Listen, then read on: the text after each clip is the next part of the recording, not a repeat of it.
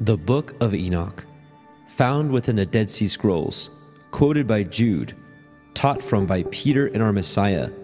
This great text was preserved for the end times generation, a guidebook for those coming out of Mystery Babylon, coming out of Egypt and her ways, into the true service of our Elohim.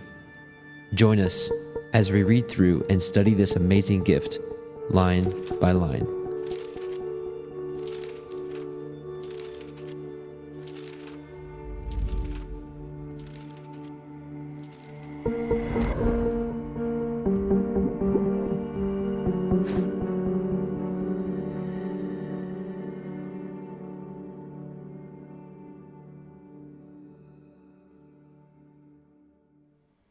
Welcome, brothers and sisters. Welcome to the Parable of the Vineyard YouTube live stream. My name is Adam, your host, and I welcome you. Brothers and sisters, I am so excited to go through this book with you line by line. This is a book that we did a full comprehensive study on 3 years ago, but if you've been in the walk for a couple of years, you know that what you understood 3 years ago may not be the same 3 years later. So that's just how the Most High works. He gives us understanding as we continue with Him. We're just like a plant. We continue to grow and grow and grow, and our branches come out, the fruit comes out, and we just continue to grow. And so, this is something that I've been wanted to do for a while. I'm just going to be straightforward with you. I actually had a dream that said that I had to go through this book and share this once again with the people. I believe that this is the book for the end times generation. So perhaps you've read through this book and, maybe there's some things you're like, I have no idea what it's talking about. Maybe you've studied this book for many years. This study will be for the new believer, the newly woken up believer, to all the way to the veteran, because we're going to go through this line by line and glean everything that we can. But I had a dream that's basically was like, hey, it's time to get back into this book. One of the leaders at our local congregation also had a dream that said the 3 books that are going to wake up the end times is Enoch, Matthew, and 2 Esdras. It's no wonder it's interesting that those are some of the 3 books that we focused on. Nevertheless, I pray that this will be a blessing for you. I pray that there's some things that you can glean from this. This is the book to help us return back to the ancient path of the Most High, to return back to His true service, to get through all the lies that religion has sold us, the lies that the world has sold us, and get to the truth of the matter of who these evil entities are behind the scenes that came down and taught wickedness amongst the children of men. These same entities are the ones that are controlling the rulers of this world.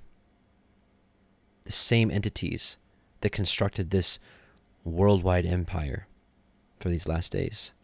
The same entities that will be destroyed by our Messiah. This book draws a line in the sand between the wicked and the righteous. This book tells us how to be on the right side of things. Brothers and sisters, let's pray. Heavenly Father, Yahweh Most High, we come before you in your Son Yahushua's name, to whom we're so grateful for, and to know that salvation is found through Him and Him alone. We thank you for opening our eyes and ears in these last days to the falsehoods that's in this world, to come back to you and to your word with a true zeal, Father. And we ask that as we read these words tonight, as we continue in this study, that your words would penetrate our hearts, Father, and continue to open our eyes and our understanding and our ears, that we may do what you've commanded us to do, Father, that we may be counted among the righteous and not the wicked when all these things go down, Father. We love you and we bless you, and we do these things because you are an amazing Father. And we ask these things in Yahushua's name. Amen. All right. So let's get to it. Let's actually start with a quick little shofar blast.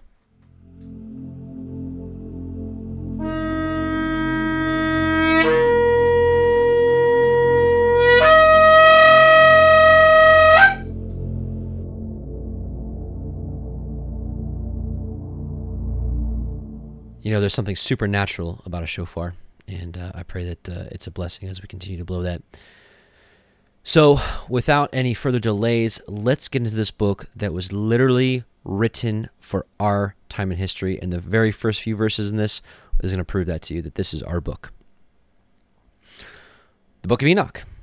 Tonight, we're going to go through chapters 1 through 5, and this is going to set the stage for the entire book. The words of the blessing of Enoch, wherewith he blessed the elect and righteous, who will be living in the day of tribulation, when all the wicked and godless are to be removed. So, the theme of tonight is, what side of things are you going to be on when all this goes down? Because there's going to be a separation. Messiah teaches it in Matthew 25, the sheep and the goat. The sheep and the goats. Where will you be? Will you be part of the righteous and elect, or with the wicked? Unfortunately, fortunately, it's black and white. Fortunately, it's black and white. And it's not a gray area. Like, that. Black and white. Where will you be? Where will I be? So, but this book, right? He's the words of the blessing Enoch, where he blessed the elect. So he's literally blessing us, who will be living the day of tribulation. There's so many things we can talk about right now, but all you gotta do is look around. Look around you. Are the end times here? I believe so. Some people would venture to say we're in tribulation right now. Some would say, well, not quite in it, but on the cusp of it all starting. I think I would fall into the latter category. Nevertheless, we're here. Whether how much time we have left, whether it's days, weeks, months, years, I don't know. The one thing that we're focusing on this ministry is to be prepared for that day. Not to necessarily be the ones that get it right by guessing exactly what day it happens, but to be ready. To be a ready bride waiting for the return of Messiah Yahushua. To be part of this group of the elect and the righteous. Verse 2, and he took up his parable and said, Enoch, a righteous man, whose eyes were opened by Elohim, saw the vision of the Holy One in the heavens, which the angel showed me, and from them I heard everything, and from them I understood as I saw, but not for this generation, but for a remote one, a distant one, which is for to come. So literally, in the first two verses, this book is setting the whole stage, saying that this book is for our end time generation, even though 2,000 years ago, Jude quoted it, which we're going to read here in a few verses. This book is for our time. Also, in the end times, we have the two witnesses. Lots of different interpretations on that, and that's not what tonight's about. Regardless of what you believe, whether it's two men, whether it's Enoch and Elijah, or Enoch and Moses, or Moses and Elijah, neither here nor there. What is interesting, though, is I do believe this book, alongside the book of Elijah the prophet, are just important books for restoring the ancient path and returning to righteousness and escaping wickedness plainly, right? And, I think some people believe that the two witnesses are the two houses, the house of Israel, the house of Judah, coming together. Regardless, I think these books play a huge part in that. And I'm delighted to go through this book with you, line by line. So, this book is written for you, for us, probably somewhere around 5,500 years ago.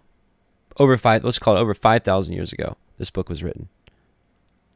Now, there's a lot of different takes on what this book would be categorized as. I want you to know up front, I believe this book is Scripture. And as we go through it, I'm going to back it up that so did Messiah and so did his apostles believe that this book is Scripture, Holy Spirit inspired. All right, let's read. We're going to read verses 3 through 7 and talk about it. Concerning the elect, I said, and took up my parable concerning them. The Holy Great One will come forth from his dwelling, and the eternal Elohim will tread upon the earth, even on Mount Sinai, and appear from his camp. We're going to be talking about this for a second. Appearing from his camp. Do you want to be in that camp? I know I do. And appear in the strength of his might from the heaven of heavens, and all shall be smitten with fear, and all the watchers shall quake. These are the angels that came down from heaven. We'll talk a lot about more of them next section. That's chapters 6 through 10. We'll go over that next week. And great fear and trembling shall seize them unto the ends of the earth, and the high mountains shall be shaken, and the high hills shall be made low, and shall melt like wax before the flame. They'll be like nothing before him. And the earth shall be wholly rent in sunder, and all that is upon the earth shall perish. And there shall be a judgment upon all men. Brothers and sisters, there is a day of reckoning coming. There is a day that you'll no longer have the opportunity to repent. There's a day that you'll no longer have an opportunity to walk in his truth. There's going to be a day when all things are going to cease. A brother was recently telling me, the same brother that actually had the dream about the 3 books that are going to wake up the end time generation, also said, this is Brother Benaiah, he said, he's got some experience with separating the cattle into different chutes, right? And you separate them. And even more so, I believe that in these end times, people are being separated into one of the 7 assemblies in the book of Revelation, chapter 2 through 3. Which one are you going to fall under? Everybody wants to say they're Philadelphia. Is that going to be reality? Well, of course not. Everybody wants to be counted among the righteous and the elect, but is that going to be? Well, no. No, Messiah said actually very few people are going to find it. He said most people are going to miss it. Few will find it. Those should be some words of healthy fear within our body. Speaking of the fear of Elohim, got a couple things we're going to say, but we'll talk about fear in a second. But this is how the book starts. Like, hey, there's going to be a day where the hills melt like wax. Yahweh is going to come from his camp. The whole world is going to tremble. Joel 2, 1 through 11. Blow ye the trumpet in Zion. And so real quick, what's going on here? This is the beginning of the day of Yahweh, more commonly known as the day of the Lord. Speaking of which, I have a feeling a lot of new people will be watching this that aren't familiar with the ministry here. We are at a place where we believe that we're called to move on from the titles, like instead of calling the Most High like Lord or God, we feel called to call him by his name because his word actually reveals his name. And we're not contentious about the name. We know that there's different interpretations of it, and we're not here to call out any other interpretation. We find that there's a blessing in anyone that has a heart and an attempt to call upon his name. So at this time, in this ministry, we are convicted to move forward with our Heavenly Father's name is Yahuwah, and his son's name is Yahusha. We don't condemn anyone if they decide to say Yeshua, Yahushua, Yahshua, Yehoshua. We're not here to contend that. Anyways, without getting too far into that, just because in case you're new, so you know who I'm saying, Yahusha is the son of Elohim who came down and offered his life for us, forgiveness of sins. Yahweh is our Heavenly Father. If I say Elohim, that's the Hebrew word for God. So this is the day of Yahweh. And that's what's going on here in Joel 2, 1 through 11. Blow ye the trumpet in Zion, and sound an alarm in my holy mountain. Let all the inhabitants of the land tremble, just like we saw here in Enoch. For the day of Yahweh comes, for it is nigh at hand. The day of reckoning is coming. A day of darkness and of gloominess, a day of clouds and thick darkness. As the morning spread upon the mountains, a great people and a strong, there has not been ever the like. Neither shall any be more after it, even to the years of many generations. Right? A fire devours before them, and behind them a flame burns. The land is as the Garden of Eden before them, and behind them a desolate wilderness. Yea, nothing shall escape them. There's going to be an army coming that the world won't be able to escape. The appearance of them is as the appearance of horses, and as of horsemen, so shall they run. Like the noise of chariots on the tops of mountains shall they leap, like the noise of a flame of fire that devours the stubble, as a strong people set in battle array. Before their face the people shall be much pained. All faces shall gather blackness. They shall run like mighty men. They shall climb the wall like men of war. They shall march every one in his ways, and they shall not break their ranks. Neither shall one thrust another. They shall walk every one in his path, and when they fall upon the sword, they shall not be wounded. Who wants to be part of this army? Me. Pick me. What are the qualifications? I don't have them. I don't know. Well, I know some of them. Is to be ready and to be walking in righteousness. I'm here to say I believe the recruiting office is open. Part of that, running down which shoot are you going to be in? Do you want to be part of this? Or do you want to be on the wrong side of this army? They shall run to and fro in the city. They shall run upon the wall. They shall climb upon the houses. They shall enter in at the windows like a thief. The earth shall quake before them. The heavens shall tremble. The sun and the moon shall be dark, and the stars shall withdraw their shining. And Yahweh shall utter his voice before his army, for his camp is very great. Right? This is what it's talking about here. And he shall appear from his camp, and appear from the strength of the might of his heavens. Right? And when this camp appears, everyone's going to tremble. Tremble. For he is strong that executes his word, for the day of Yahweh is great and very terrible, and who can abide it? So, What side of these things will you be on?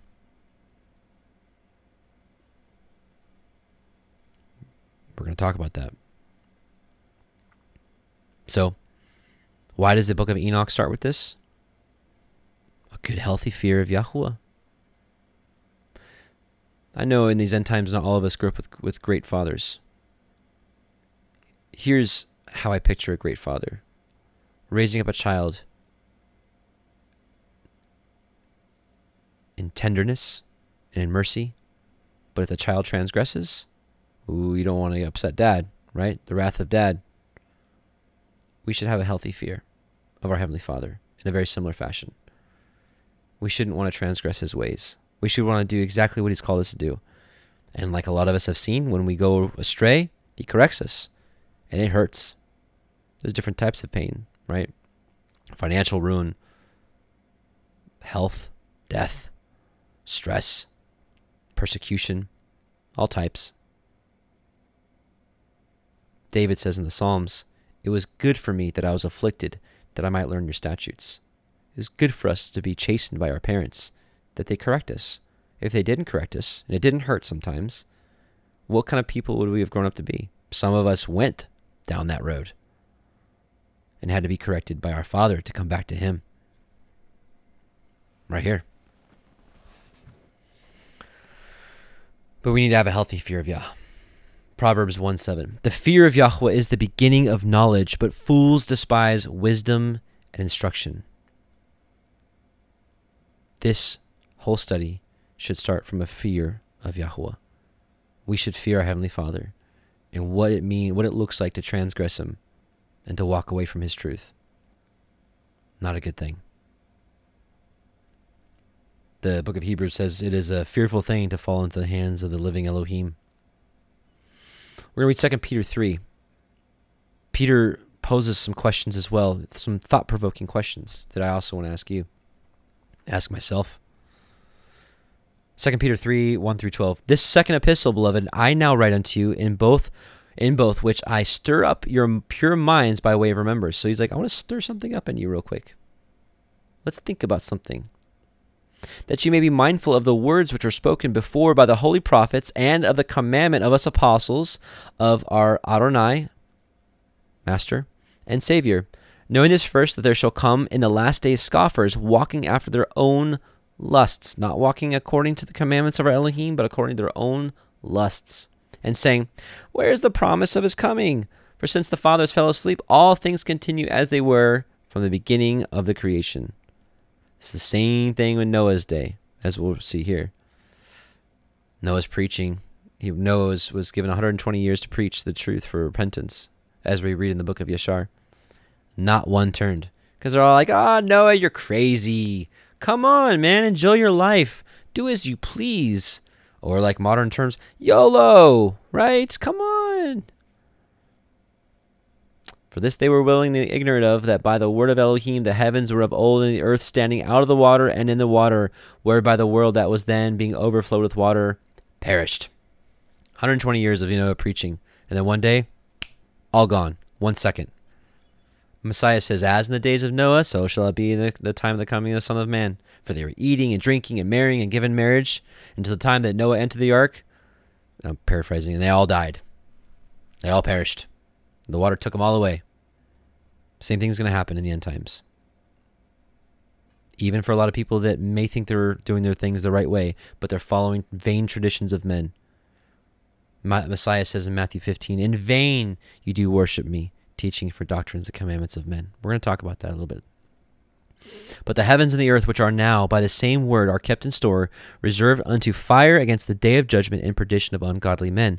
But beloved, be not ignorant of this one thing, that one day is with Yahweh as 1,000 years, and 1,000 years as one day.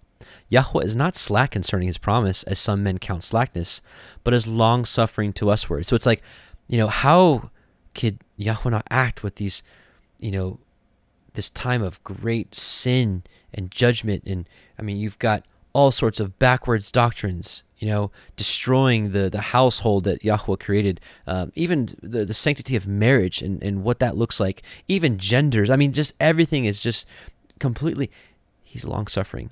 He was long-suffering to Sodom and Gomorrah, even to the last day. He was long-suffering in the days of Noah. Gave them 120 years to repent. On these last days, he's being long-suffering as well.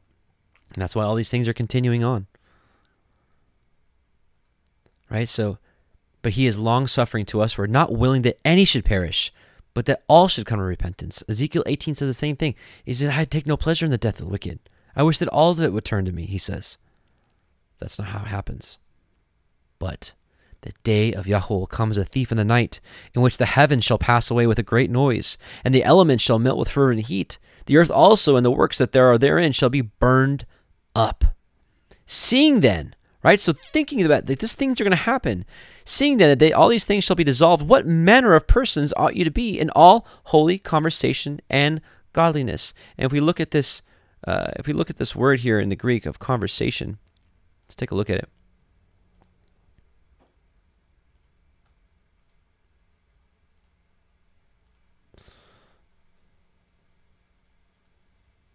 If you look at this word conversation, it means manner of life. It's not like actually just you're speaking. Speaking is very important as well, but it's a lot deeper than this. It's your manner of life, your conduct, your behavior. It's properly your walk, i.e. your manner of life. How are we conducting our way of life? So thinking that this day of judgment, this day of Yahweh is coming, and that's how the book of Enoch starts, is, hey, it's coming. This is how the book of Enoch starts. Hey, I'm writing this book to you, you people that are living in the last days. And guess what? There's a day of judgment coming. Are you going to be amongst the wicked or the righteous? Because it's black and white. You're in or you're out. It's not like, well, you're in or you're out. Am I in or am I out? Are you in or are you out? Are you all in for him or are you half-hearted? Are you hot or are you lukewarm? Don't be cold either. Oof. It's time to get hot for him. And we're going to talk about what that looks like tonight and moving forward with this book, because that's what this book is all about. This book is to restore the tribe of Israel back to the service of the Most High Elohim. So what manner of persons ought to be in all behavior, manner of life, conduct, and godliness? Looking for and hastening unto the coming of the day of Elohim, wherein the heavens being on fire shall be dissolved, and the elements shall be melt with fervent heat. So the people of this world, why do you think they're inundating them with all these end times movies, apocalypse, and all this? They're conditioning the people to accept it and to not look to the scriptures for answers of why all these things are going to happen.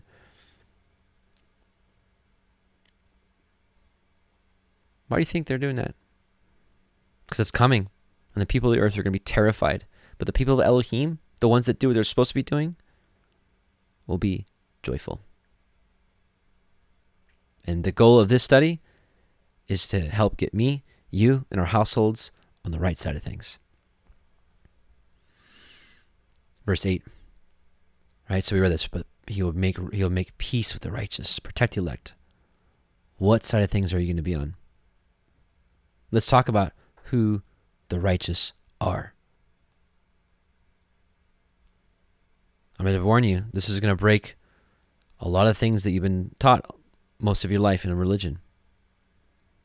That you just say a prayer, you invite the Messiah into your heart, just keep coming back to church, and you're good. Oh yeah, don't smoke, don't drink, don't do these things, and oh yeah, the commandments, yeah, those are done away with. No, sir, no ma'am. Genesis 7:1. And Yahweh said unto Noah, Come you and all your house into the ark, for you have I seen righteous before me in this generation. What was that number? How many people were living back then? Who knows? 1 million? 10 million? 200 million? 2 billion? 8 people made it in. 8 people. Messiah says the same thing. Very few people are going to make it. He says in another passage, Many are called, but few are chosen. Matthew 7:13-20. Enter ye in at the straight gate, for wide is the gate, and broad is the way that leads to destruction, and many there be which go in thereat, because strait is the gate, and narrow is the way which leads unto life, and few there be that find it. So many are going to fall short and are not going to make it. Few are going to make it in. Do you want to be one of the few or the many? I said this before. How many years ago was this? 15? No. Almost actually 20 years ago. Wow. I joined the Marines in late 2001 after those two buildings fell down. And back then, 20 years ago, I wanted to be the few, the proud, the Marines. Now, I want to be the few, the humble, the Natsarim, the branches of Yahuwah. Beware of false prophets, which come to you in sheep's clothing, but inwardly they are ravening wolves. Ye shall know them by their fruits. Do men gather grapes of thorns or figs of thistles? So it's like he's asking you, look at creation. Do you get these good fruits from unprofitable plants? No, of course not. You get those yummy grapes from a good, healthy vine plant. You get those figs from a nice and healthy fig tree. So even so just like this, now he's referring back to people. Even so, every good tree, people are likened to trees. We started this study off saying we are like plants that grow. What kind of plant are you? Are you going to be a thistle bearing thorns and briars? Or are you going to be a healthy, fruitful tree? Even so, every good tree brings forth good fruit, but a corrupt tree brings forth evil fruit. We're defining who the righteous are, who the elect are going to be, and how you can be a part of that group if you want to be. A good tree cannot bring forth evil fruit, neither can a corrupt tree bring forth good fruit. Every tree that brings not forth good fruit is hewn down and cast into the fire, whereby their fruits you shall know them. We are to be fruit inspectors and see what kind of fruit people produce. That's how you know who's who and what's what. We have to define what that fruit is. Otherwise, it's like, well, obviously I don't have like apples growing off of me, so what is he talking about? Psalm 1:1-3 defines the fruit for us. Blessed is the man that walks not in the counsel of the ungodly, nor stands in the way of the sinners, nor sits in the seat of the scoffers, the scornful. But his delight is in the law. The Hebrew word is Torah. His delight is in the Torah of Yahuwah, and in his Torah does he meditate day and night. And he, the person that does that, shall be like a tree planted by the rivers of water, that brings forth his fruit in his season. His leaf also shall not wither, and whatever he does shall prosper. That's a fruitful tree. This is what Messiah is referencing as the person that puts forth good fruit. That's what it comes down to. You know, I named this ministry the parable of the vineyard. There's two parables that could be called the parable of the vineyard. The one I'm referencing is also known as the parable of the wicked tenants. Yahweh planted a vineyard in a fruitful field. He took out the stones of it. He used choice seed. He put a fence around it. He put a wine press in it. And he put his tenants in it. And he said, enjoy the vineyard and bring forth my fruit in its due season. And they wouldn't. And he sent prophets. And they beat some and they killed others. And then he's like, they'll listen to my son. And then he sent his son. And they said, this is the heir, come, let us kill. And let's kill him and seize his inheritance. If we read through the scriptures, how does the story go? He brings the people out of Egypt. He gives them a Torah, the law, and says, keep it. Right after Joshua died, they're already serving statues and poles. And he makes life hard for them. And then he sends a deliverer, a judge. He raises up a deliverer and delivers them. And they come back to righteousness. And then the next generation slips away. And so that's the whole story all throughout the scriptures. It's because they weren't bringing forth the fruit of the keeping of his commandments. And some of the doctrine from religion may be kicking up like, well, Paul said, the law is done away with and we're not under the law. Stick with us. We're going to be discussing that quite a bit as we go through this study. But let's allow the scriptures to interpret the scriptures. So again, we're talking about the difference of the righteous person and the unrighteous person. Psalm 11, 5-7. Yahweh tries the righteous, but the wicked and him that loves violence, his soul hates. So when we come into this walk, it's not always easy. He puts us through difficult things. A lot of you know that you don't really get to know somebody until difficult situations arise. When everything's easy, anybody can play house, right? Anybody can play nice. But when things get tough, that's when you find out who's who. And so sometimes in our life, He tries us. He turns the heat on a little bit and says, what are you going to do? So don't fret. Don't be scared by these trials, because you always come out stronger when you stick with him and trust in him. The whole Bible will teach you that. Upon the wicked he shall rain snares, fire, brimstone, just like Sodom and Gomorrah. And we find that he was long-suffering to them up until the very end, and then destroyed them all like that, as it was in the days of Lot, right? They were marrying, they were eating, drinking, and in the same day Lot went out of Sodom, and it was rained down fire and brimstone.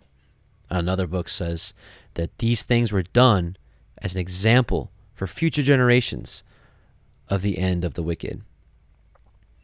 And a horrible tempest, this shall be the portion of their cup for the wicked. For the righteous, Yahweh loves righteousness. His countenance does behold the upright. Proverbs 11, 2-8. When pride comes, then comes shame. And that's one thing we have to really get in check, brothers and sisters, is pride. We must lower ourselves and realize without our Most High, without salvation through our Messiah Yahushua, we're nothing. Nothing. But through him, we can walk in an uprightness and a newness of life, walking in life as Messiah walked. But with the lowly is wisdom. The integrity of the upright shall guide them, but the perverseness of transgressors shall destroy them. Riches profit not in the day of wrath, but righteousness delivers from death. The righteousness of the perfect shall direct his way, but the wicked shall fall by his own wickedness. The righteousness of the upright shall deliver them, but transgressors shall be taken in their own naughtiness. When a wicked man dies, his expectation shall perish, and the hope of the unjust men perishes. The righteous is delivered out of trouble, and the wicked comes in his stead. So we're continuing to just discuss the separation between the righteous and the wicked. What side will you be on? What side will we be on? Now, Enoch 1:9. Now, and those of you that are following in the Sefer, you'll notice that I am going through the R.H. Charles version. I love the Sefer. It's my favorite book, my favorite translation.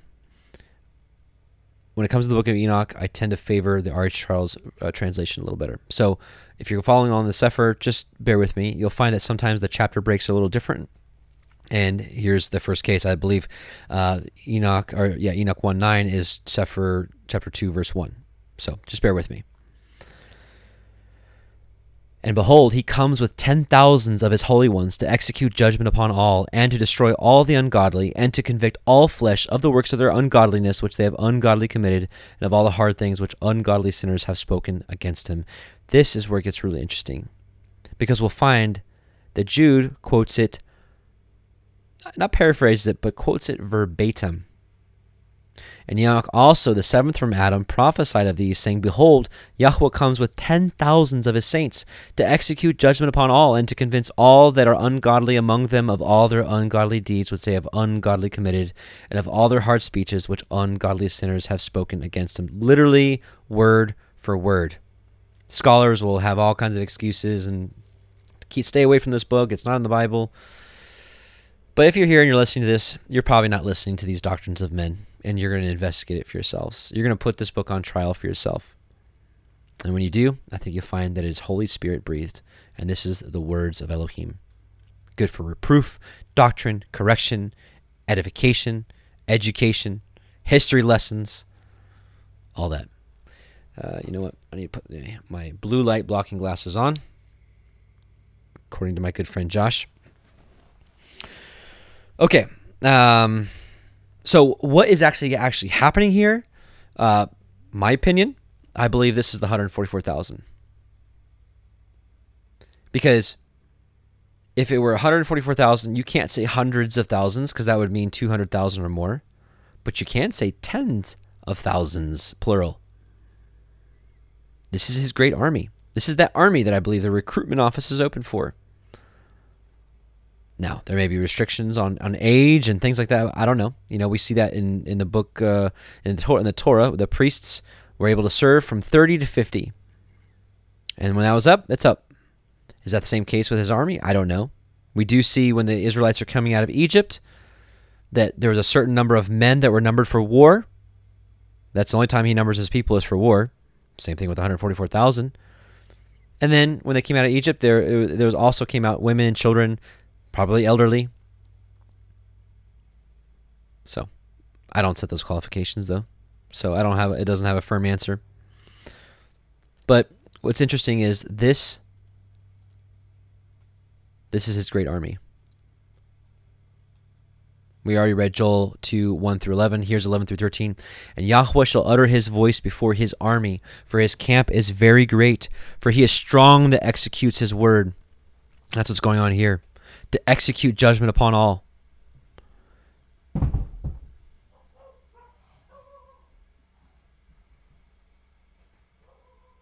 What was that? Sound like some judgment was being executed outside. Sound like a grenade went off outside my house.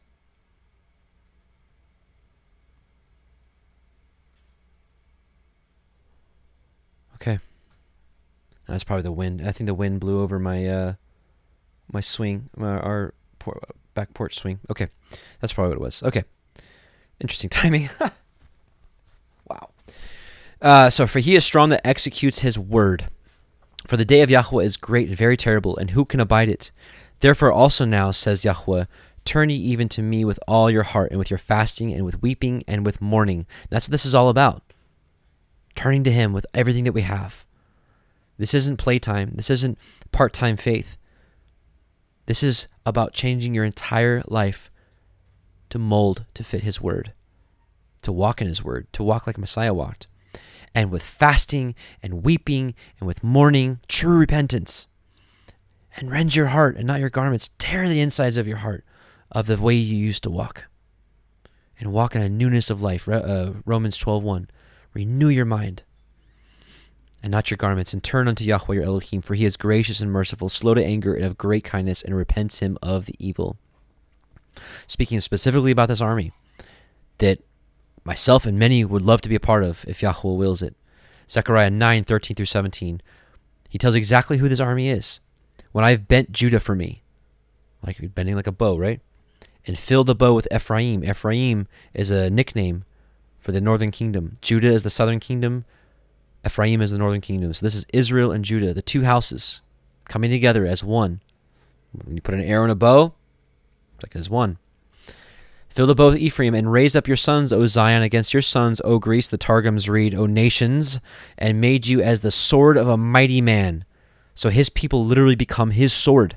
And that's going to tie into Enoch a little bit later on down the road. I think it's in the 80s, the chapter 80s, but it talks about how his people become the sword of his vengeance, his executing vengeance. And Yahweh shall be seen over them, and his arrow shall go forth as the lightning. And Yahweh shall blow the shofar, and shall go with the whirlwinds of the south. Yahweh Sabaoth shall defend them, and they shall devour and subdue with sling stones, and they shall drink and make noise as through wine, and they shall be filled like bowls and as the corners of the altar.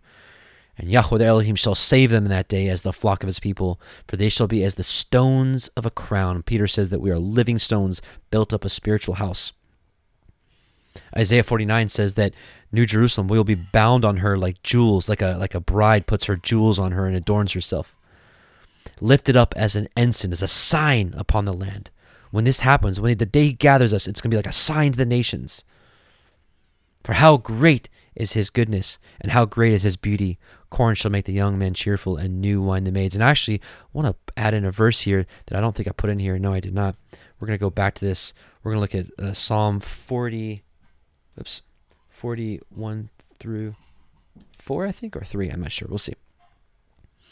So we'll come back to that. We'll come back to lifted up as an ensign upon the land. Micah 5:7 through 12. And the remnant of Jacob shall be in the midst of many people, as a dew from Yahweh, as showers upon the grass that tarries not for man, nor waits for the sons of men. And the remnant of Jacob shall be among the nations, in the midst of many people, as a lion among the beasts of the forest.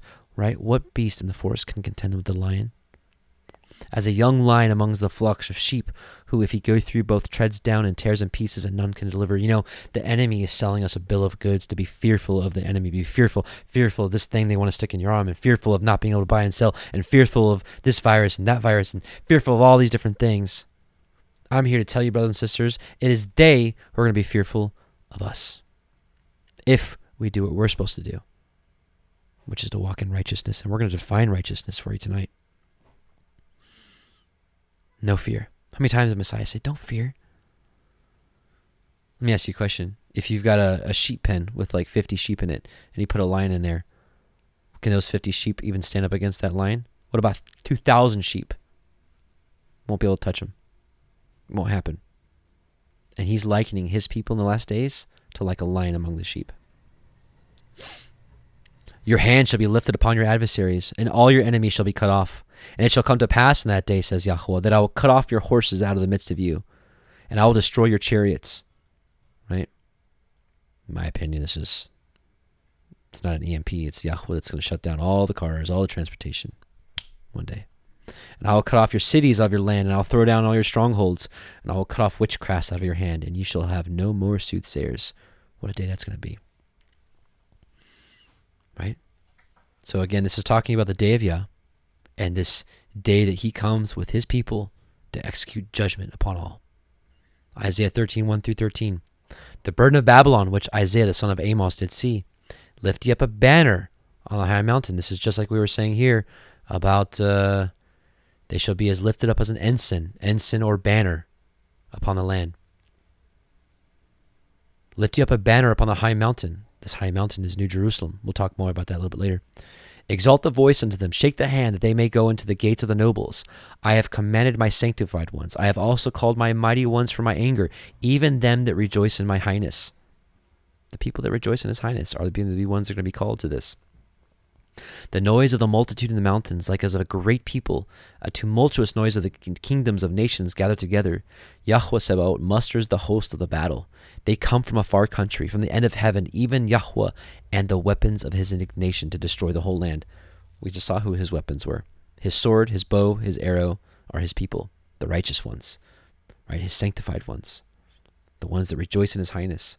Howl you, for the day of Yahweh is at hand. It shall come as a destruction from the Almighty. Therefore shall all hands be faint. Right? This is what's talking about here. And great fear and trembling shall seize them unto the ends of the earth. And every man's heart shall melt, and they shall be afraid. Pains and sorrows shall take hold of them. And they shall be in pain as a woman that travails. They shall be amazed at one another, and their faces shall be as flames. Behold, the day of Yahweh comes, both cruel with wrath and fierce anger, to lay the land desolate, and he shall destroy the sinners thereof out of it. Who's going to destroy it with? His people. I'm here to tell you, brothers and sisters, if we do what we're supposed to be doing, if we walk in the way that we're supposed to be walking, we have nothing to fear. It's the nations, it's the evil people that run this world that have something to fear. But they're trying to flip the script and get you in a fearful state. Because when you're fearful, you're able to be controlled. For the stars of heaven and the constellations thereof shall not give their light. The sun shall be darkened in its going forth, and the moon shall not cause her light to shine. And I will punish the world for their evil, and the wicked for their iniquity. I will cause the arrogancy of the proud to cease, and will lay low the haughtiness of the terrible. There's so much wicked in this world. There's so many evil things that they're doing behind the scenes. What they're doing with children, and what they're doing with the world, how they're blinding everybody and leading people as like sheep to the slaughter. How these wicked people are ruling the world in wickedness and slavery, mental slavery, physical slavery. But our Elohim is going to recompense every one of them. Later on in this book, you're almost going to feel bad for the people that run this world, that are leading people astray, of how terrible it's going to be for them. So bad that you're going to have to say, like, enough.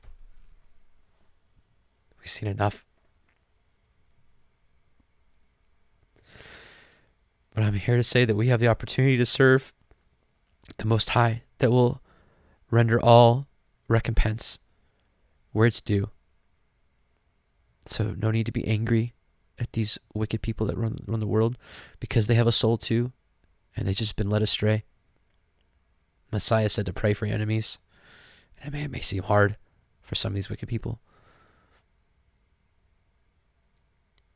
but it's something we got to do, because he says when we do that, we can be the children of Elohim.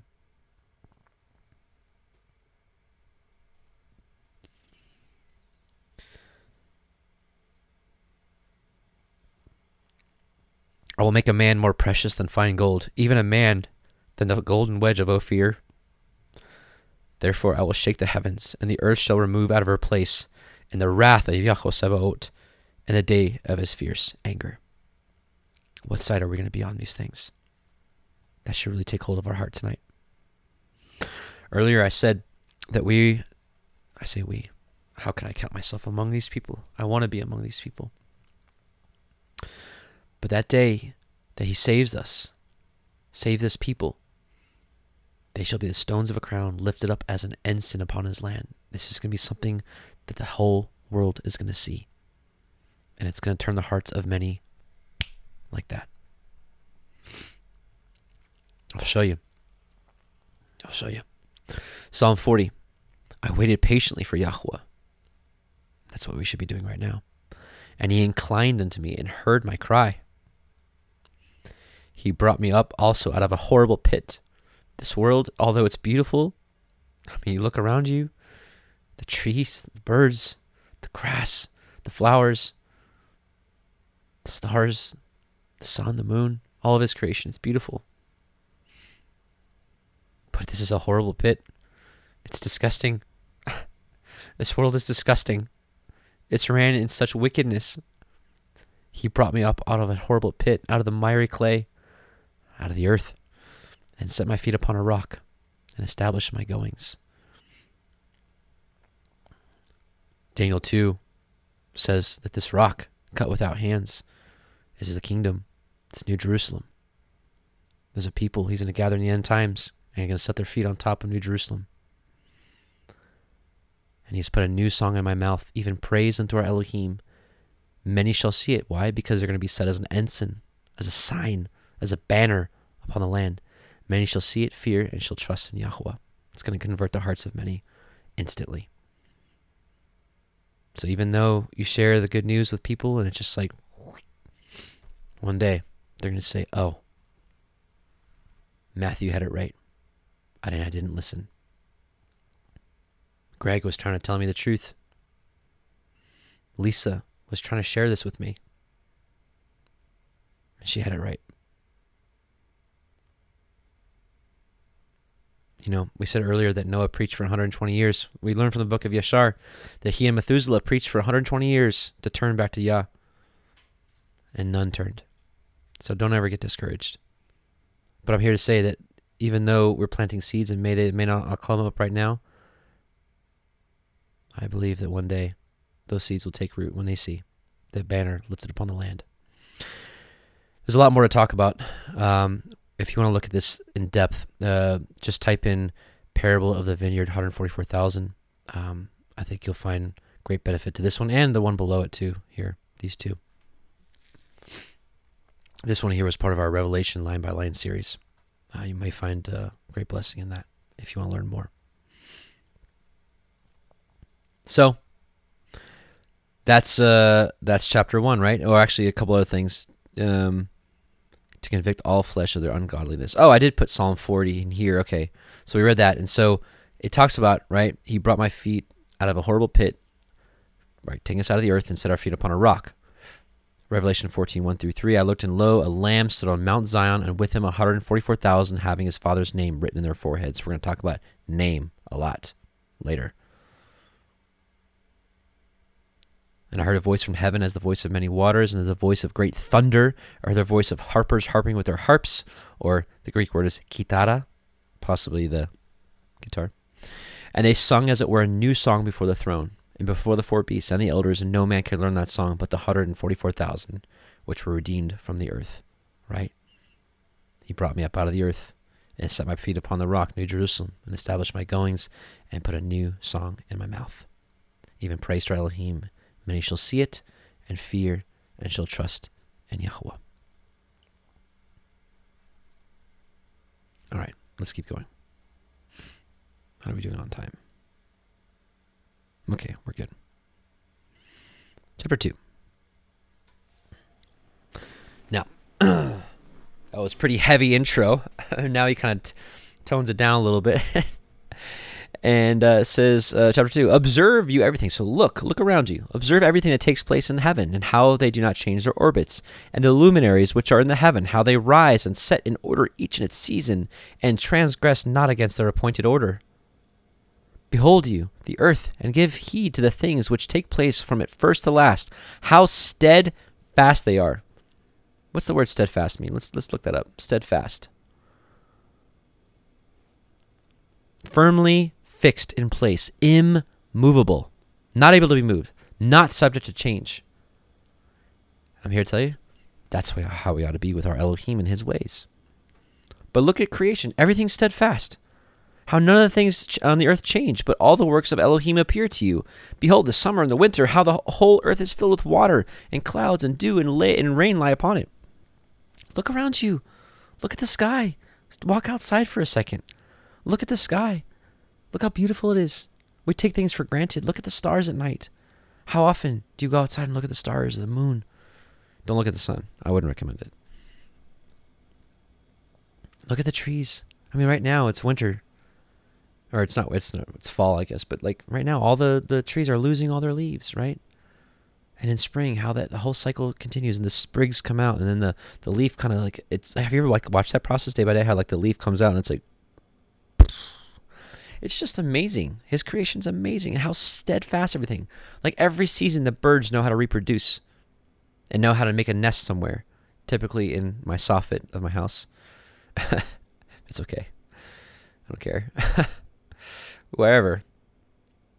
And, how the mama bird, the birds know how to go get the worm and chew it up and spit it in their mouth. It's just, his creation is just so amazing. It's so amazing.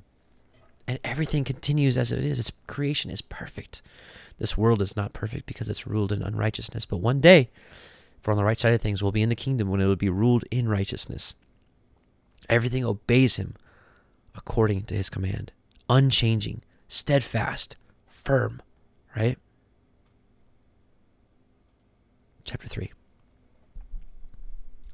Observe and see how in the winter all the trees seem as though they had withered and shed all their leaves, except 14 trees, which do not lose their foliage, but retain the old foliage from 2 to 3 years till the new comes. There's a brother I knew who's also a fellow YouTube teacher, and Zach Bauer, I'll name his name. He was skeptical of the book of Enoch, but he's an avid agricultural guy, and it's amazing that we both came to this book for different reasons. Since he's a huge agricultural guy, he saw this and said, wait a minute, this is talking about evergreen trees, and this book of Enoch is saying that there's 14 types of these trees that are evergreens. And wouldn't you know, that's exactly what they say today. Evergreen families, there's 4 types. 1, 2, 3, 4, 5, 6, 7, 8, 9, 10, 11, 12, 13, wouldn't you know it, 14. There's 14 types of trees. What amazing evidence of this book. This book is at minimum, because of the Dead Sea Scroll find, at minimum 200 BC. They didn't know all that information 200 BC. No clue. It's just like when we went through the book of Revelation, we found that the 12 stones that are included in New Jerusalem are a specific type of stone that, when put under a specific type of light mechanism, shows the true brilliance. And certain stones like diamonds, like diamond, for example, we treasure it, right, in this world, right? But it's like there's no brilliance to it. It's a dull stone. But if you take the 12 stones from New Jerusalem, those are the 12 stones that shine the whole array of the rainbow under this specific light. It's a pure light. And so it's like the book of Revelation, they didn't know that kind of stuff back then. This is something that we've only learned in this last generation. But when these ancient texts reveal something that is just recently revealed in our time, it's so much confirmation, right? So that information was enough for this brother to be like, wow, this book is true. You know? So it's just amazing how different methods, different ways can bring us to the same understanding, the same truth. So in any case, it's really interesting how that works. You know, we talked earlier about a tree producing fruit. I want to share this with you. Isaiah 61, 3 through 11. And we talked about this word righteousness, which we're gonna discuss that at the end here. We're going to define righteousness for you. Isaiah 61, 3 through 11. To appoint unto them that mourn in Zion, to give unto them beauty for ashes, the oil of joy for mourning, the garment of praise for the spirit of heaviness, that they might be called trees of righteousness. Who wants to be a tree of righteousness? The planting of Yahweh, that he might be glorified. They shall build the old wastes. They shall raise up the former desolations. They shall repair the waste cities, the desolations of many generations. And the strangers shall stand and feed your flocks, and the sons of the alien shall be your plowmen and your vine dressers. But you shall be named the priests of Yahweh. Men shall call you the ministers of our Elohim. You shall eat the riches of the nations, and in their glory shall you boast yourselves. For your shame you shall have double, and for confusion they shall rejoice in their portion. Therefore, in their land they shall possess the double. Everlasting joy shall be unto them. For I, Yahweh, love judgment. I hate robbery for burnt offering, and I will direct their work in truth, and I will make an everlasting covenant with them. And their seed shall be known among the nations, and their offspring among the peoples. All that see them shall acknowledge them, that they are the seed which Yahweh has blessed. I will greatly rejoice in Yahweh. My soul shall be joyful in my Elohim. For he has clothed me with the garments of salvation. He has covered me with a robe of righteousness, as a bridegroom decks himself with ornaments, and as a bride adorns herself with her jewels. I misquoted Isaiah 49. Isaiah 49 does say that she's going to bind as jewels, but Isaiah 61 kind of expounds that we, if we are found to be righteous, for these trees of righteousness, right, that we be clothed with righteousness, and we will be like these jewels encrusted in New Jerusalem. For as the earth brings forth her bud, and as the garden causes the things that are sown in it to spring forth, so just like the cycle of life happens out here, just like Enoch says, look around you and see all these things operate. So just like, right, the earth brings forth the bud, and the garden causes all the things that are sown in it to spring forth, all the plants that have life, so just like that, Yahweh Elohim will cause righteousness and praise to spring forth before all the nations. And I'm telling you, brothers and sisters, it is happening now. The movement is happening right now. Yahweh is restoring the truth of his righteousness. His ancient path is being restored. The gaps are being filled. People are returning. Will you hearken to the call of the shofar? Will you return to his true service? And we're going to define that for you here shortly. Chapter 4. Again, observe. Look with your eyes. Observe the days of summer, how the sun is above the earth over against it. Don't look at the sun directly.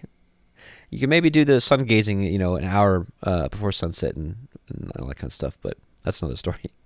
But don't look at. Just acknowledge that the sun's up there and it's really bright. And you seek shade and shelter by reason of the heat of the sun, and the earth also burns with growing heat, and so you cannot tread on the earth or on the rock by reason of the heat. Take notice of his works. We're going to skip ahead to Enoch 36 real quick. We're just going to read one verse in Enoch 36, verse 4. And this is why he wants you to acknowledge his works. Here's why. And as often as I saw, I blessed always Yahweh of glory.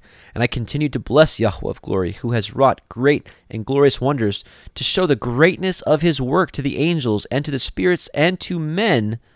Why?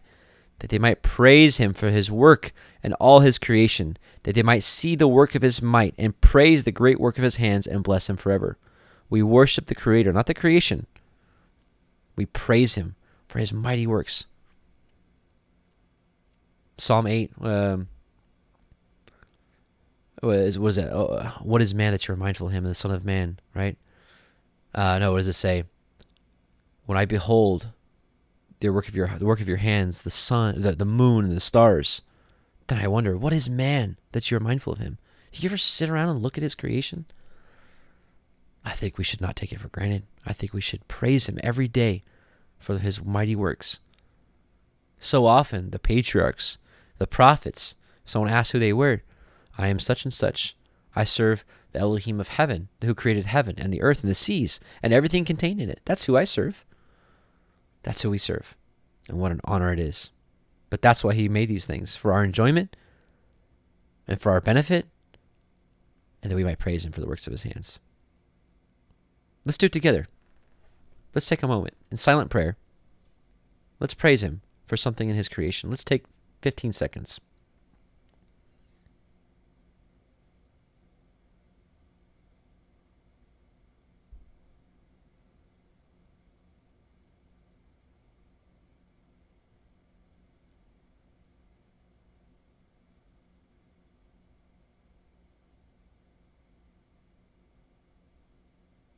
Amen. Okay, so let's go back here. So finish up 4. So this last chapter, chapter 5, and here we're going to bring some things together. We're going to finish up chapter 5 today. Observe you. So again, take notice. How the trees cover themselves with green leaves and bear fruit. Wherefore, give you heed and know with all regard to his works, and recognize how he that lives forever has made them so. And we're living in a time, a day and age where most schools teach evolution and all these other craziness, all these other crazy things. How awful. You know, one gift that our Heavenly Father has given me is the ability to put myself in someone else's shoes and see it from their perspective.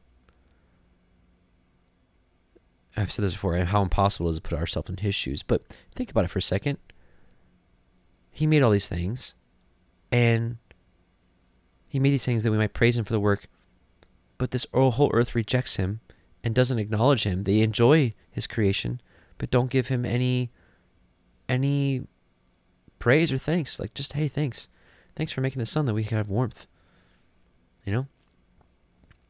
Thanks for how about the food we eat every day? How awesome is our Creator that he thought of us and having these diverse flavors. Like, one person, like, I love curry. You may think it's the most nasty thing in the world. But that's just cool because we have different tastes. I've said this before. I love spicy food. Thank you. Thank you for giving me a party in my mouth every time I eat, you know? Some people like rosemary, some don't. Some people love dairy, some don't. Some people really like to eat dandelions, and some don't. Some people love onions, and some like them just when they're cooked. How about thanking him for that? There's a million things we can thank him for, but just to take notice, right? And to not forsake that anymore. And all his works go on thus from year to year forever, and all the tasks which they accomplish for him, and their tasks change not, but according as the Elohim has ordained it, so it is done. And behold how the sea and the rivers in like manner accomplish and change not their tasks from his commandments. You know, our Heavenly Father could have made us to obey him no matter what, like a robot, like programmed. And I'm not saying like a bird's not a robot, but it's just programmed to obey, to do what it's supposed to do. It's really only man. And sure, the beasts of the field can go away. You know, like was a shark built to eat a man? Probably not. Do they sometimes? Yeah. But in general, it's really man that has gone astray from his command from Elohim. And, you know, free will is an amazing thing. He gave us all free will. If he wanted us to automatically obey him, no matter what, he could have made us that way. I mean, think about it. For example, look at how different he made different creatures. So, for example, like the horse. When it's born, it comes out, it walks right away. When man or woman comes out of the womb, or, you know, boy or girl, it can't walk. It can't walk for a while. It needs to be raised up and nurtured. What I'm saying is he could have made man to be able to walk right away if he wanted to. But there's a purpose for it, right? And that's for another time. What I'm saying is that he could have programmed us to follow him and keep him no matter what. But I find it very intriguing. I find it very deep and poetic of the story of life. And, you know, if his kingdom is going to be full of people that love him, it's because they actually love him for real. And they've been put through the test, and they've chosen him and not chosen wickedness or chosen the world. And I find that exhilarating. Earlier I mentioned two books, the book of Enoch and the book of Elijah the prophet.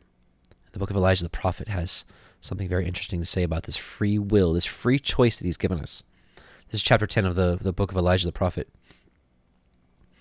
The origin of truth lies in the fountain of light, the Holy One of Israel, while the origin of falsehood or evil lies in the wellspring of darkness. So now we're talking about light and darkness. All who practice righteousness, so now we're going to start defining righteousness. All who practice righteousness. So there's something for us to do, a behavior, like we said earlier with Peter, in all manner of conversation or manner of behavior. All who practice righteousness are under the domination of the Prince of Lights and walk in the path of light, while those who practice evil are under the domination of the angel of darkness, call him Satan, and walk in the path of darkness, white or black, in or out.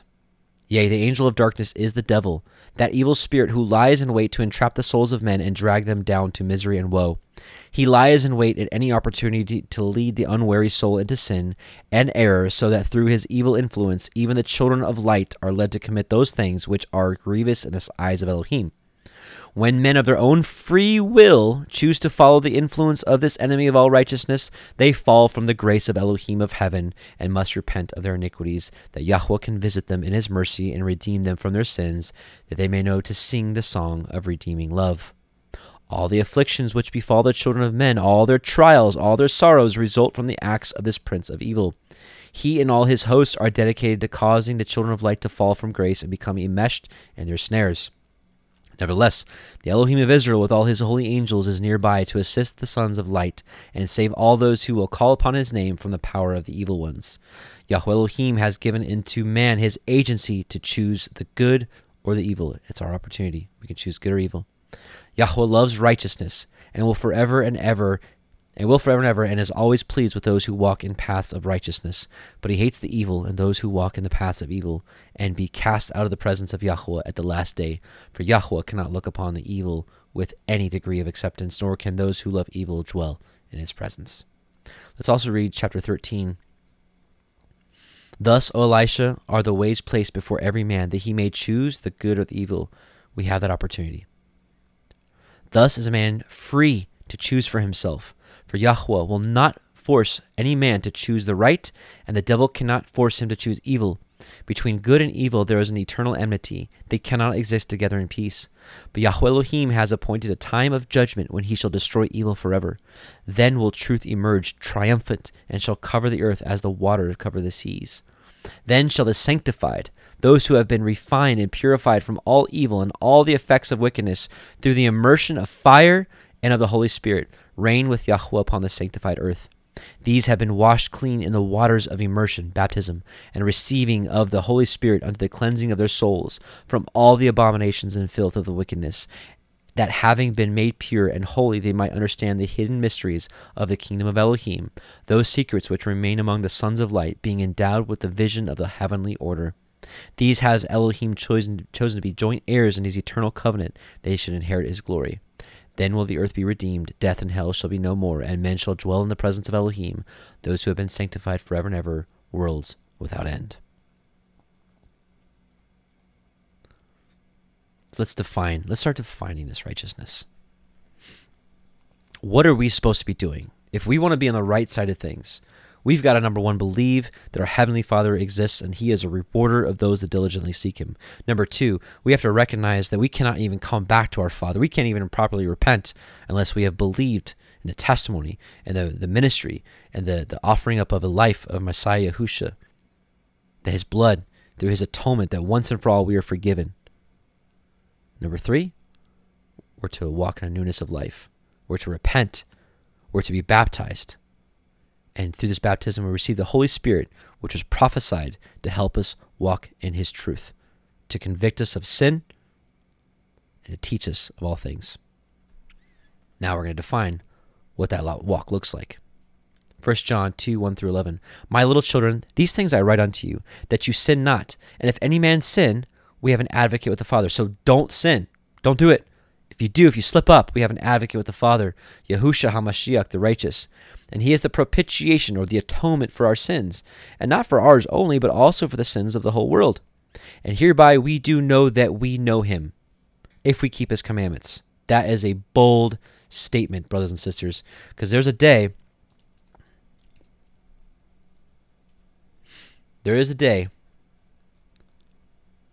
when many will say to me on that day, Adonai, Master, Master, have we not prophesied in your name, and in your name have cast out devils, and in your name have done many wonderful works? Preachers will try to tell you these are unbelievers. Unbelievers don't cast out devils in his name and do wonderful works in his name. And then I'll profess unto them, I never knew you. Depart from me, you that work in iniquity. So there's a day he's going to come back. Some people are going to enter. The door's going to be closed, and they're going to be like, wait a minute. And he's going to say, I never knew you.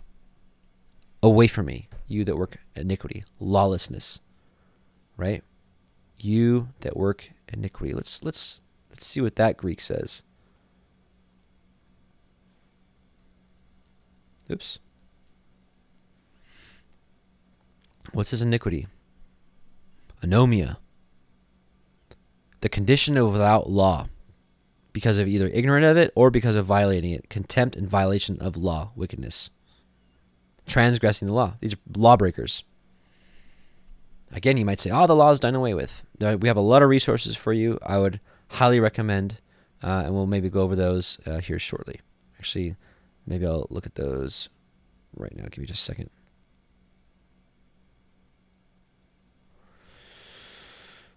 Okay. So here we are at the Parable of the Vineyard YouTube page, the home page. If you scroll down, there's lots of playlists. New, just waking up. Here's how you can catch up quickly. Basics, right here. Check that out. It'll answer a lot of your basic questions of like, well, but Paul said. Going back here. So hereby so some people, from most people, he's going to say, I never knew you. 1 John says, here is how we know him, if we keep his commandments. He that says, I know him, and keeps not his commandments, is a liar, and the truth is not in him. We're going to define what the truth is. But whoso keeps his word, in him verily is the love of Elohim perfected, and hereby we know that we are in him. He that says that he abides, and so lives in him, ought himself also so to walk, even as he walked. And how did our Messiah walk? Obedient to the commandments of Elohim. Brethren, I write no new commandment unto you. So this isn't something new. He's clarifying what commandments he's talking about. So some people will say, well, it's just the commandments that Messiah said, which is to love Elohim with all of our heart, soul, and mind, and love our neighbor with all of our, as ourself. I'm here to tell you that if you don't know how to love Elohim and love your neighbor, you're not going to be able to successfully do it. I'm here to tell you that the entire Torah tells you how to do that. For example, the first two commandments, we can break those down. How do you love Elohim? By just saying, hey, I love you. How do you love your spouse? By just saying it or by showing it? I'm here to say it's by saying it and showing it.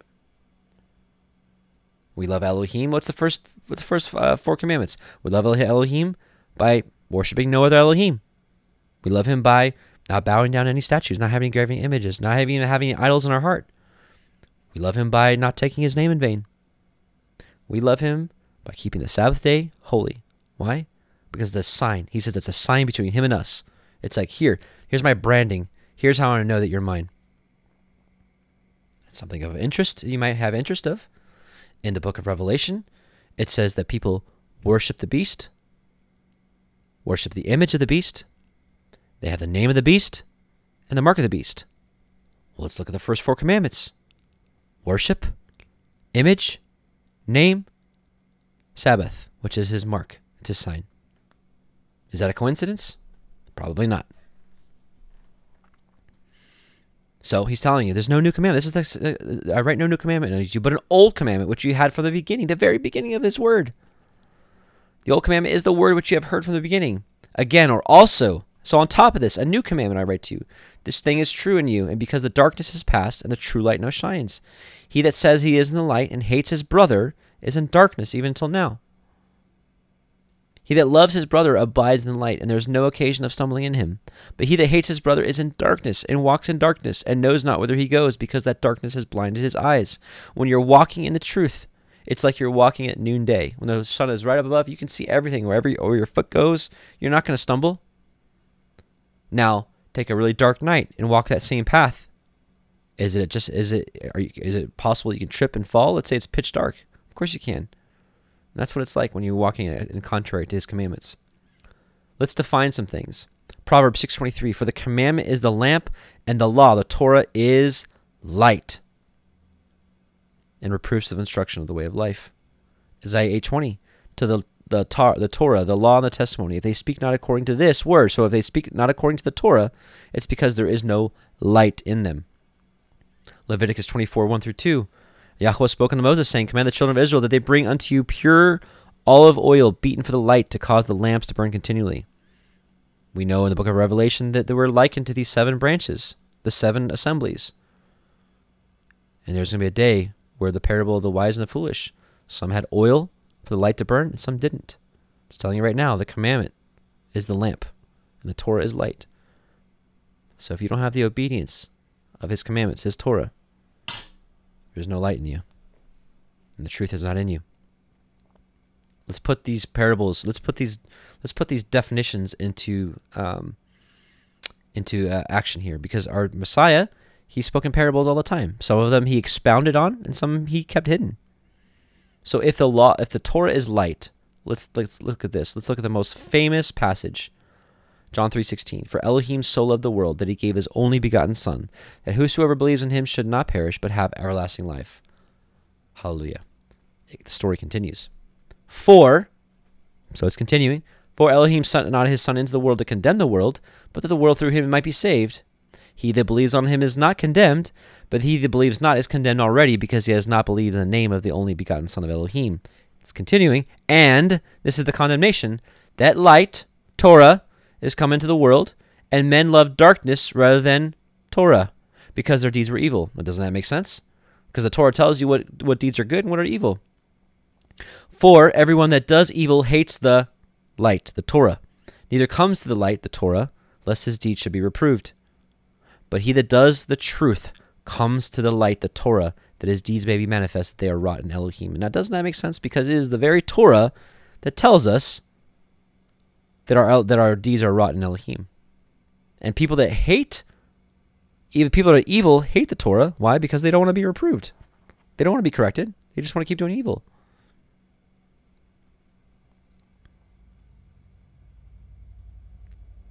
Now, so I said all this. So all of creation is steady, firm, keeps the commandments of Elohim.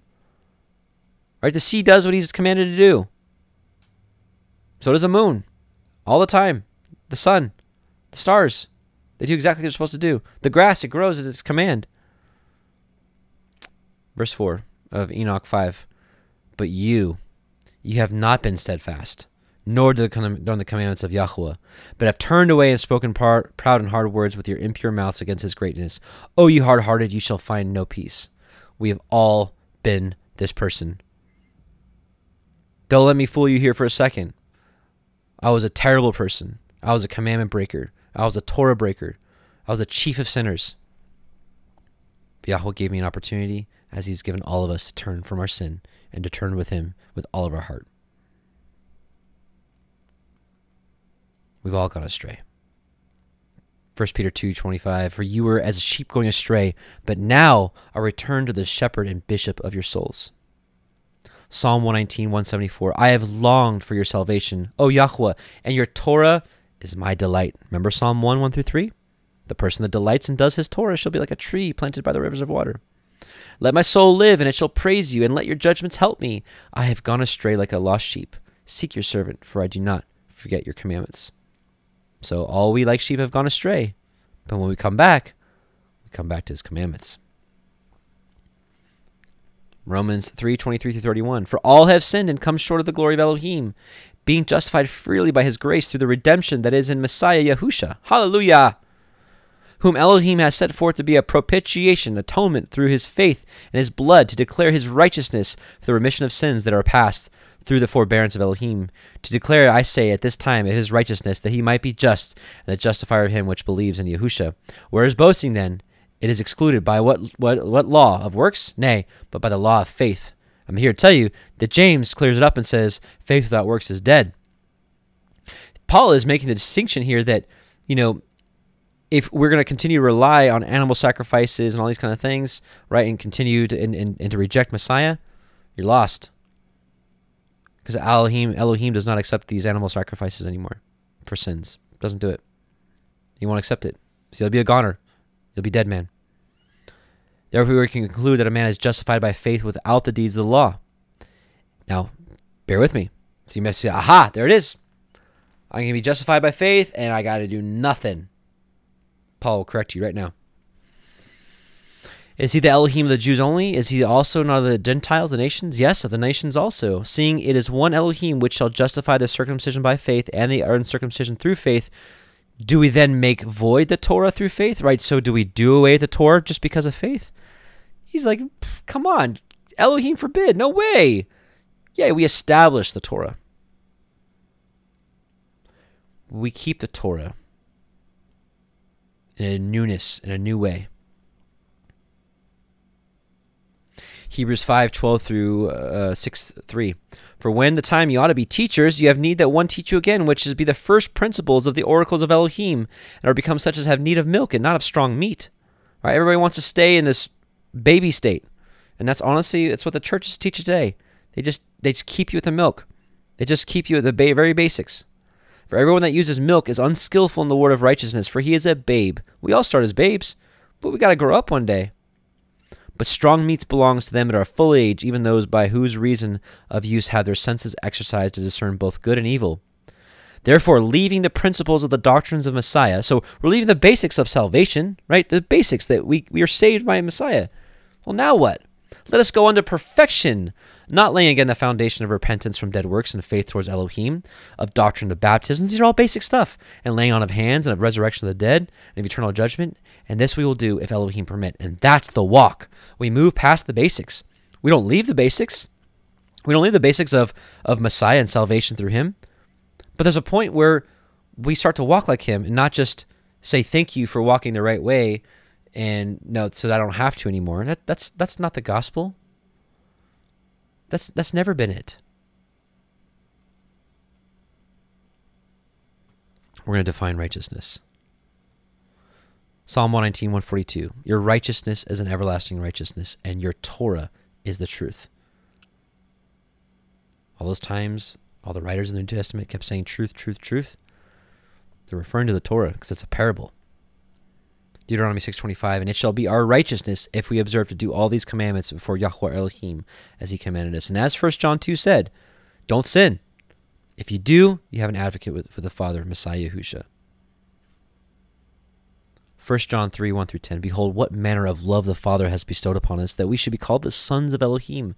For therefore the world knows us not, because it knew him not. How many of us coming out of the world, in coming out of the falsehoods, are we no longer, our families no longer know us? They don't understand us. Beloved, now are we the sons of Elohim, and it does not yet appear what we shall be, but we know that when he shall appear, we shall be like him, for we shall see him as he is. And every man that has this hope in himself purifies himself even as he is pure. We are to be purifying ourselves. We're not to continue to walk in filthiness and walk in sin just because Messiah Yahushua cleansed us. It's like the old proverb. Don't be like the pig that's washed and goes right back to jumping in the mud. Don't be like the dog that vomits and eats that vomit back up. He's washed us clean. Let's take this clean slate and walk in cleanliness. Now, he's going to define sin here. Whosoever commits sin transgresses also the law, the Torah. Why? For sin is the transgression of the Torah. That's sin. So all those times Paul's talking about not sinning, he's talking about not transgressing the Torah. And ye know that he was manifested to take away our sins, and in him is no sin. Whosoever abides in him, so whoever lives in him, sins not. Whosoever sins has not seen him, neither known him. Little children, let no man deceive you. He that does righteousness, so he that does the Torah, is righteous, even as he is righteous. Why was the Messiah righteous? Because he kept the Torah. And we're supposed to be righteous as he's righteous. He that commits sin is of the devil, for the devil sins from the beginning. For this purpose the Son of Elohim was manifested, that he might destroy the works of the devil. Whosoever is born of Elohim does not commit sin. It is time, brothers and sisters, to walk away from sin. Don't let man tell you can't do it. Am I sitting here up here saying that I never mess up? No. Are we striving for perfection? Yes. In this, the children of Elohim are manifest, and the children of the devil. Whosoever does not righteousness is not of Elohim, neither he that loves not his brother. And he told you up here what that is. Your righteousness is an everlasting righteousness, and your Torah is the truth. Praise Yah. Praise Yah. All right, we're almost done. Enoch 5, verse 5. And therefore shall you execrate your days, and your years of your life shall perish, and the years of your destruction shall be multiplied in eternal execration, and you shall find no mercy. In those days you shall make your names an eternal execration unto all the righteous, and by you shall all who curse, and all the sinners and godless shall imprecate by you. And for the godless there shall be a curse, and for all the probably righteous shall rejoice, and there shall be forgiveness of sins, and every mercy and peace forbearance. There shall be salvation unto them, and a goodly light. And for all you sinners there shall be no salvation, but on all you shall abide a curse. But for the elect there shall be light, and joy and peace, and they shall inherit the earth. Hallelujah. This is the restoration, brothers and sisters. The restoration of the truth. In these last days, he's given us the path. He's revealed his mysteries to us in these last days. We didn't just get smarter overnight. I can tell you here, if there's any wisdom in the words I'm speaking, I can give glory to the Most High, because he is the one that gives wisdom and gives it liberty to those who ask, not if you're double-minded about him. 2 Ezra 14, 1 through 22. And then, by the way, in case you're new, 2 Esdras was included in the 1611 KJV under the Apocrypha section. Messiah also quoted this verbatim, this book, in chapter 1. On the third day, and by the way, this is Ezra time frame. Babylon already destroyed Jerusalem, destroyed all the scriptures, everything. On the third day, while I was sitting under an oak, behold, a voice came out of a bush opposite me and said, Ezra, Ezra. And I said, Here am I, my master? And I rose up to my feet, and he said to me, I revealed myself in a bush and spoke to Moshe when my people were in bondage in Egypt, and I sent him and led my people out of Egypt. And I led him up on Mount Sinai, where I kept him with me many days. And I told him many wondrous things, and showed him the secrets of the times, and declared to him the ends of the times. Then I commanded him, saying, These words shall you publish openly, and these shall you keep secret. So Moses wrote books that were for the public, and some were kept in secret, that only the righteous, only the wise would read. And now I say to you, lay up in your heart the signs that I have shown you, the dreams that you have seen, and the interpretations that you have heard. For you shall be taken up from among men, and henceforth you shall live with my son and with those who are like you, until the times are ended. For the age has lost its youth, and the times begin to grow old. For the age is divided into 12 parts, and 9 of its parts have already passed, as well as half of the 10th part. So 2 of its parts remain, beside half of the 10th part. We go over this in one of the Ezra studies that we did, the line-by-line Ezra study. That's a big rabbit trail I'm not going to go down today. Now, therefore, set your house in order and reprove your people. Comfort the lowly among them and instruct those that are wise. And now renounce the life that is corruptible, and put away from you mortal thoughts. Cast away from you the burdens of man, and divest yourself now of your weak nature, and lay one side of the thoughts that are most grievous to you, and hasten to escape from these times. For evils worse than those which you have now seen happen shall be done hereafter. For the weaker the world becomes through its age, the more evil shall be multiplied among its inhabitants. Hello, where we are right now. Why? For truth, the Torah, your Torah is the truth.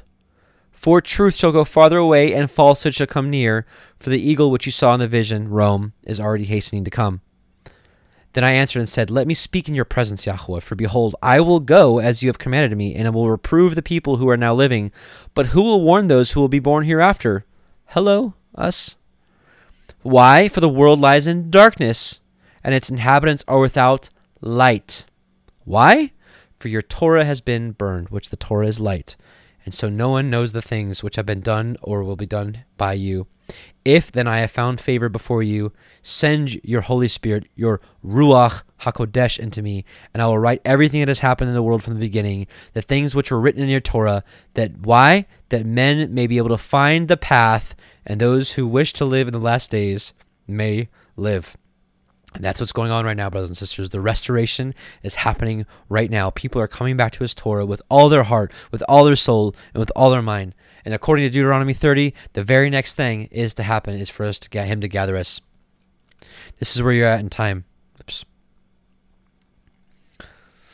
And it shall come to pass, when all these things are come upon you, the blessing and the curse which I have set before you, then you shall call them to mind among all the nations whither Yahweh your Elohim has driven you, and shall return unto Yahweh your Elohim, and shall obey his voice according to all that I command you this day, you and your children with all your heart, with all your soul, that then Yahweh will turn your captivity and have compassion on you, and will return and gather you from all the nations whither Yahweh your Elohim has scattered you.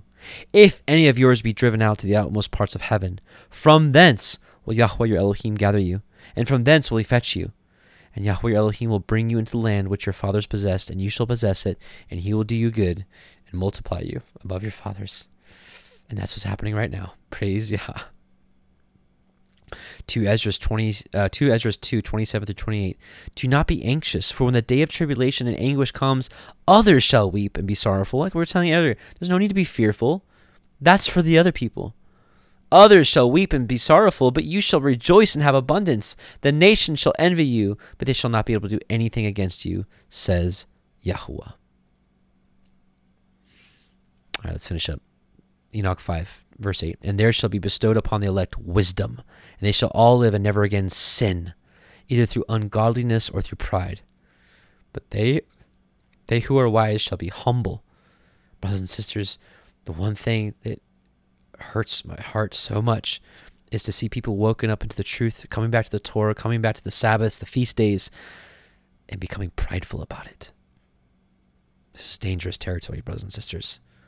For we must know that the only way that we can even come to this wisdom and knowledge is because Yahweh allowed it. Let us never be risen up in pride, because I believe he'll cut us off if we do that. Psalm 25:9, the meek will he guide in judgment, and the meek or the humble will he teach in his way. This is who he teaches. And they shall not again transgress, nor shall they sin all the days of their life, nor shall they die of the divine anger or wrath, but they shall complete the number of the days of their life, and their lives shall be increased in peace, and the years of their joys be multiplied. 1,000 years. This is the gospel of the kingdom. This is what Messiah preached, and this is what we're preaching. The gospel of the kingdom. Are you going to be able to enter? In eternal gladness and peace all the days of their life.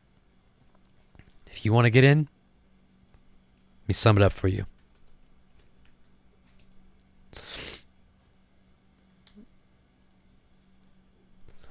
Blessed are they that do his commandments, that they may have the right to the tree of life, and they may enter in through the gates into the city.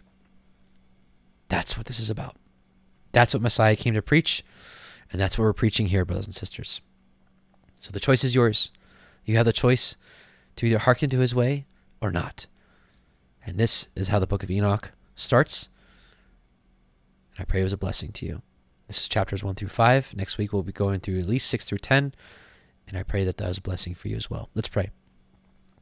Heavenly Father, Yahuwah, we come before you and bless you in Yahushua's name, and thank you for all you do. Father, all your creation, the heaven, the earth, the sea, the dry land, everything, Father, the plants, for creating us, man and woman, the whole process of life with children, the animals.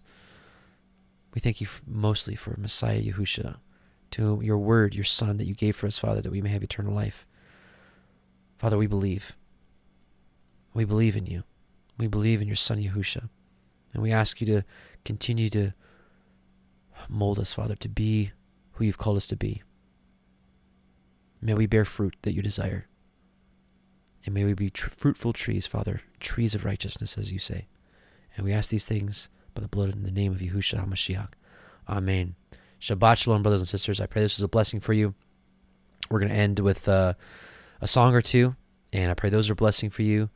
And I hope your Shabbat is amazing. If you're new, again, I would highly recommend taking a look at some of the resources we have. This is the homepage, and taking a look at least if nothing else, the basics playlist right here. I would highly recommend that. It'll answer a lot of your questions. But nevertheless, blessings to you and much love. We'll see you in part 2, chapters 6 through 10. Shalom.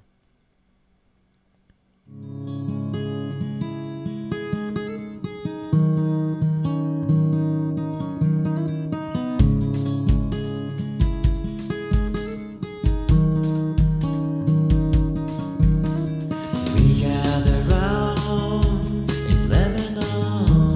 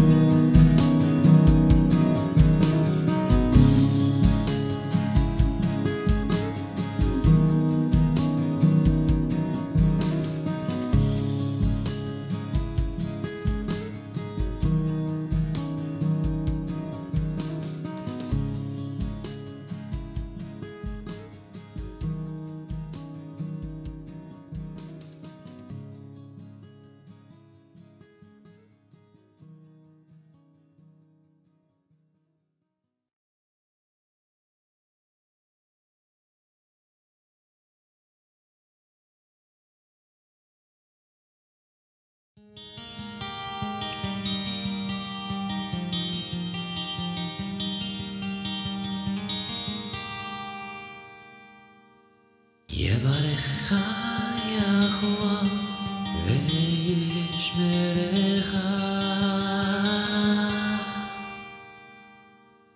יאר יחוה פניו לך וחונקה.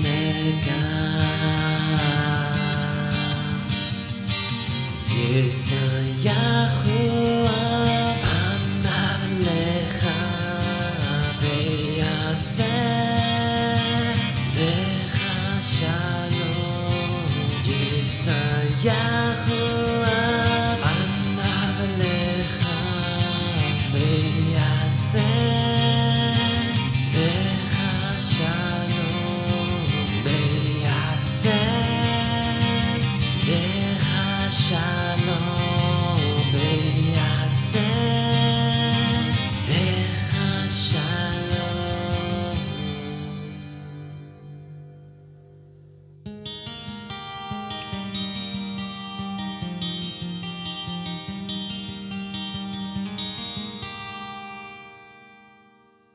Yahweh bless you and keep you.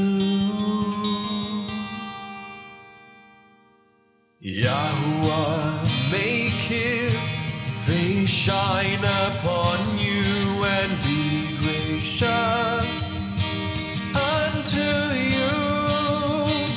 Yahweh lift up his countenance upon you and give you peace. Yahuwah make his face shine upon you and be gracious unto you. Yahuwah lift up his countenance upon you and give